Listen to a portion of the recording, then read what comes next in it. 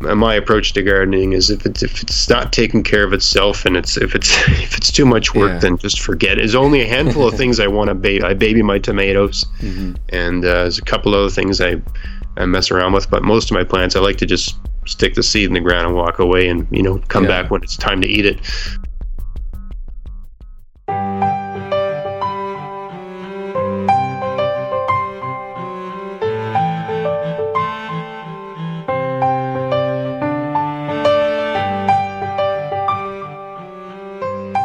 Hey there, welcome to the Maritime Gardening Podcast. This is episode 33, and this episode has been brought to you by Kent Building Supplies. So whenever you're in search of your gardening equipment or hardware supplies, check out your local Kent store.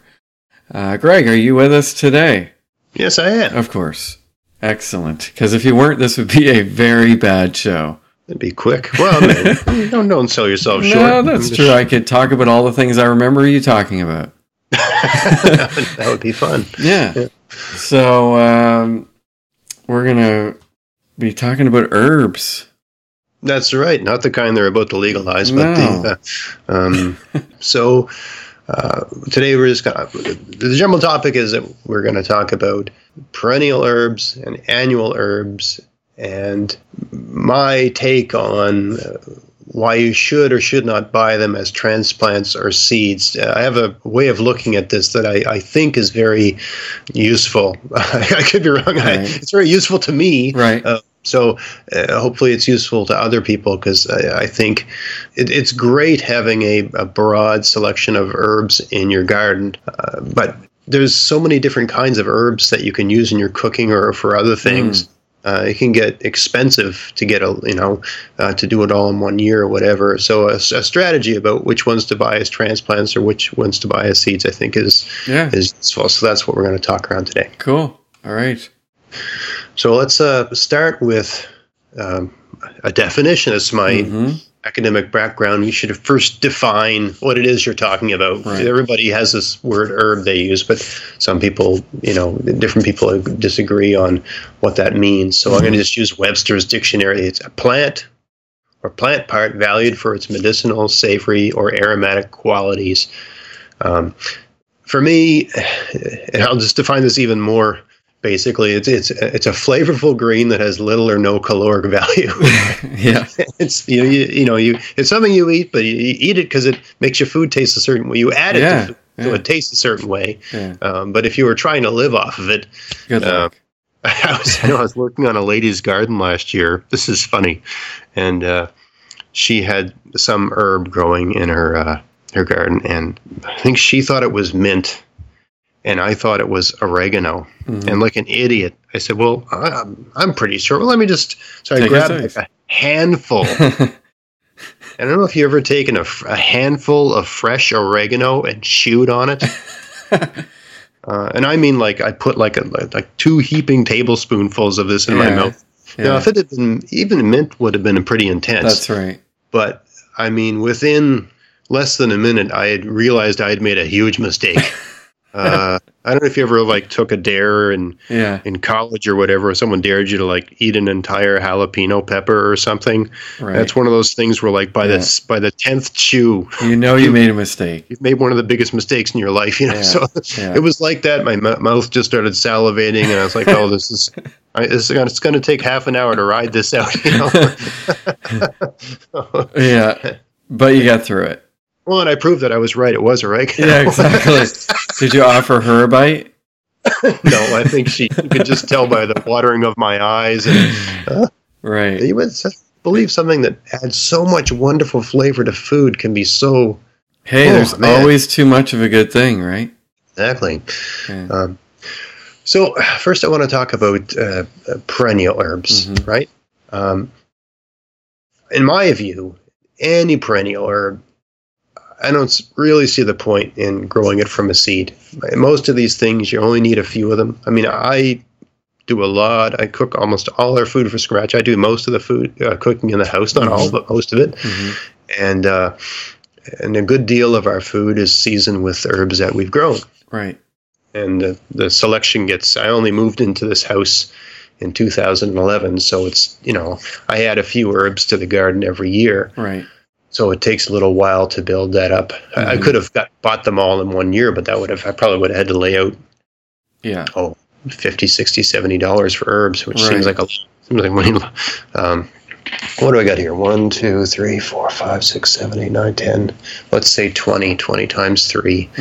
$60, yeah. So the way I prefer to do it is to just pick up the 3 or 4 a year, and working out from the things I like the most. So our first year here, and the reason I buy them as perennials is because you only need one, and most of these things, they're bunching, so they grow in a clump, and the clump gets bigger every year. Yeah. So as long as you can handle not having a whole lot in year one, you're going to have more every single year. Yeah. And so why bother getting a pack of 50 seeds and messing around trying when you can just get for the price of a pack of seeds, or maybe $1 more, you can get one plant that's ready to go. Right. And it's not like, a lot of perennial herbs aren't like a lot of tender vegetables where you stick it in the ground and it might die. Most of them are just weeds. So you stick it in the ground, it's going to certainly the perennial herbs, they're tough. Right. You stick them in the ground, it's going to make it.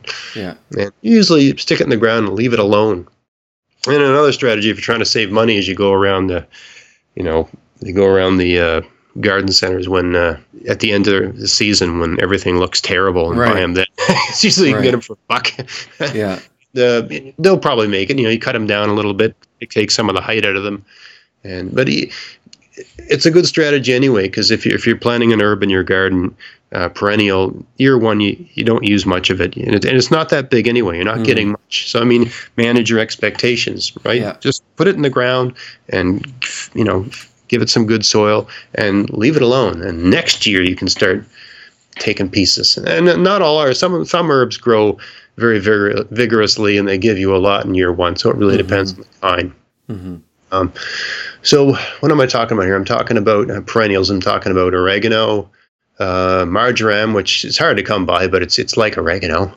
If you know someone says, I've got some marjoram, would you like some? You say yes, because it's just like oregano. It just has a slightly different. It's a bit milder than oregano. Right. I'm sure there's marjorams that are more intense than oregano. Right. And there's oregano. There's lots of different kinds of oregano, and all of these herbs I'm talking about here, when you're buying them at a store, turn the thing around and look at the zone hardiness. You want something that's harder to zone 5 or zone 6, ideally zone 5, because we might have a bad winter here. Nova Scotia is so variable. You could have a year that's zone 7 plants could live through. Right. You have another year that wipes out everything. So oregano, marjoram, rosemary. That's one. The variety of rosemary I have is zone 8, and it survived the last year. And I don't. It's still early in the year. There's no sign. I've opened them up and I've got them exposed. Probably should have covered them tonight. Too late now, because it's supposed to get down to -8 tonight. Yeah. But really? They're supposed to get really cold. This is the last super cold night of the year, hopefully. I actually plan to plant my tomatoes under those hoop houses. Yeah, and on that topic, if you're listening to this, we should have already put out a video of Greg building a hoop house. So you check that out, and don't miss that. Low cost hoop house. Yeah. If you can find rosemary that's hardy to zone 5, let me know tell me where you got it, because I would prefer to. I don't like having to baby things and mess around with things. I like tough plants. It's the beauty of a lot of these perennial herbs. You just stick them in the ground and they just get bigger and better every year, no matter how poorly you treat them. Yeah. So you got your thyme, tarragon, savory. Now, savory perennial is winter savory. So you can buy seeds for summer savory, but personally, I wouldn't waste my time. Yeah. Just get the winter savory and stick it in. And that stuff is aggressive. I bought one plant a couple of years ago, and I've divided it and moved it all over the place. And you get a lot of savory off one of those plants. In the fall, I cut the thing down to about 2 inches high, and I have like lot of it to hang and dry.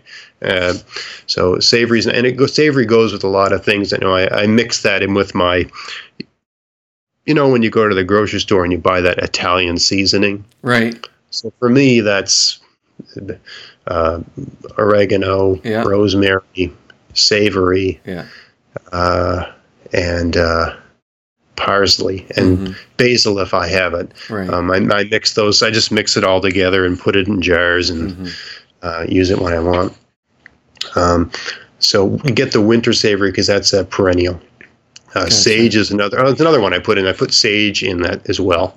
I don't know that if you look at most jars of Italian seasoning, it doesn't have sage in it. Mm-hmm.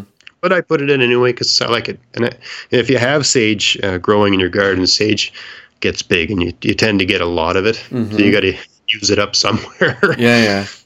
Another thing I'll do with sage is I'll once it's dried, I'll tie it up in little bundles, and when I'm making like spaghetti noodles, I'll throw a bundle of that dried sage in with the noodle water. Yeah, and so the noodles get this sage flavor, which it just imparts flavor. It's all about when you're cooking. It's all about building flavor. So why not flavor? The noodles are going to absorb whatever flavors in the water. So you just if you have a lot of sage, you tend to have, what am I going to do with all this sage, right? So that's one thing you can do with it. You can also, make smudge bundles with it, I suppose, like an incense if you want, depending on your religious background. Right. Chives, I've got them in my garden. I find I never seem to use them. Okay. Yeah. But you can. No? If you have chives, they're growing right now. So it is the first oniony type thing you can use. That's so is that like what's the difference between a chive and a green onion? They're thinner. They're smaller. So it's just the same thing, just smaller. I don't know that it's the same thing. Okay. There's different kinds of green onions, but a chive is just a tiny little, really thin little finger, and it has an oniony flavor, and that's where they are useful. And it's good on top of the sour cream on top of the baked potato. That's right. It's good for if you're trying to.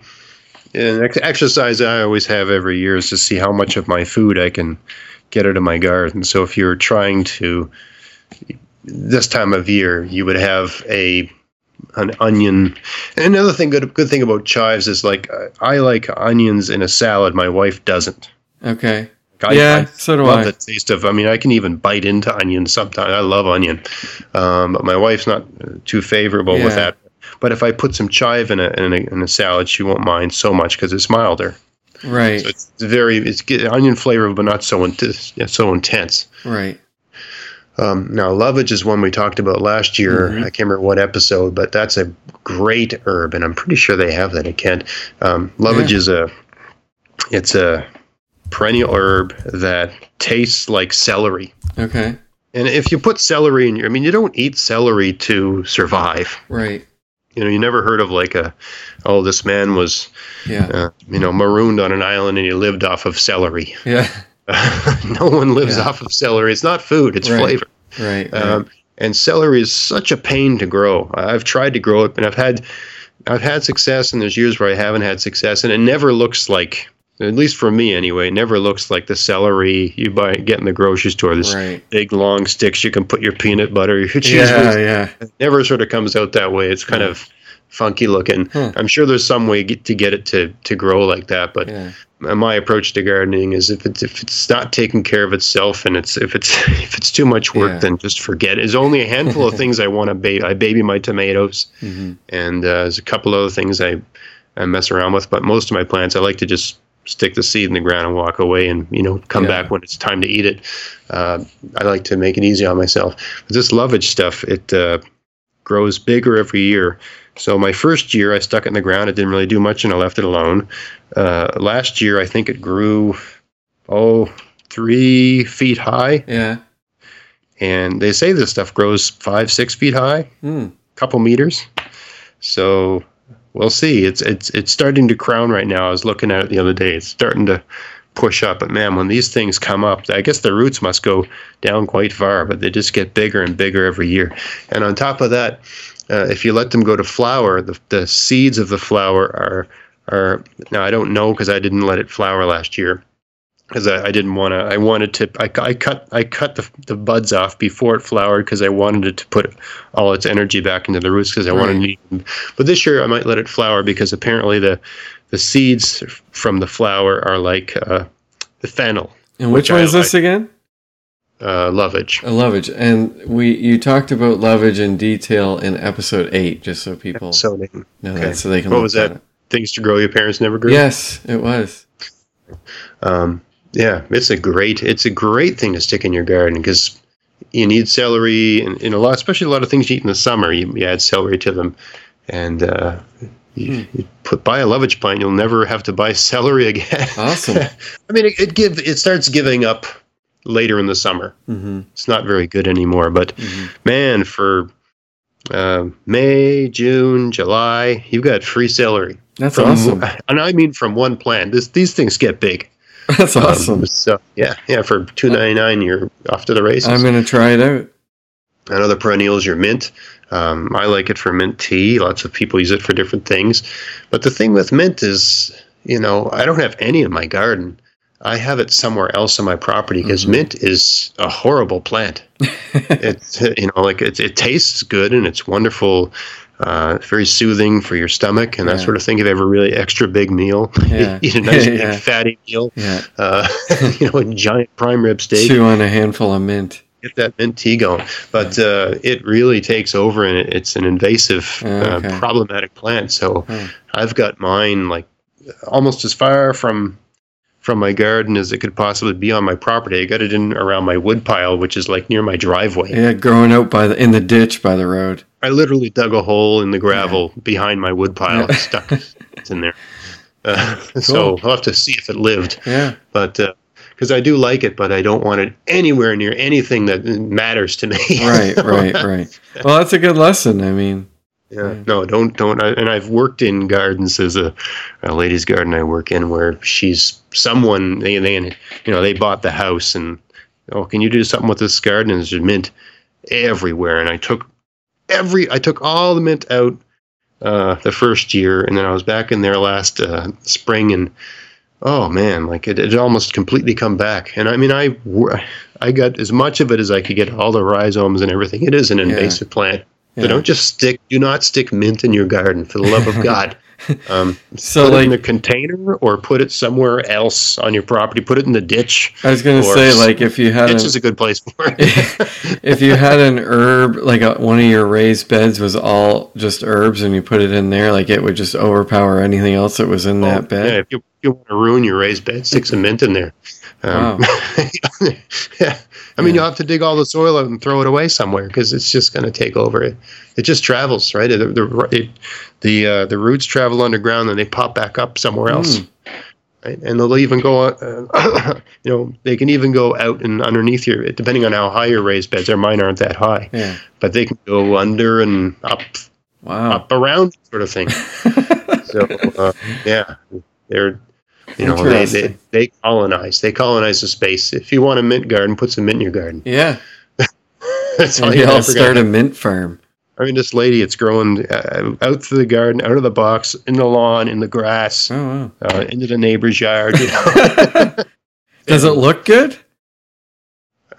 Maybe I could trying to grow tomatoes in it. No, but I mean, maybe I could fill the gaps in my lawn with it. That would be a beautiful lawn. To have this wonderful smell when you're out kicking the soccer ball around. There we go.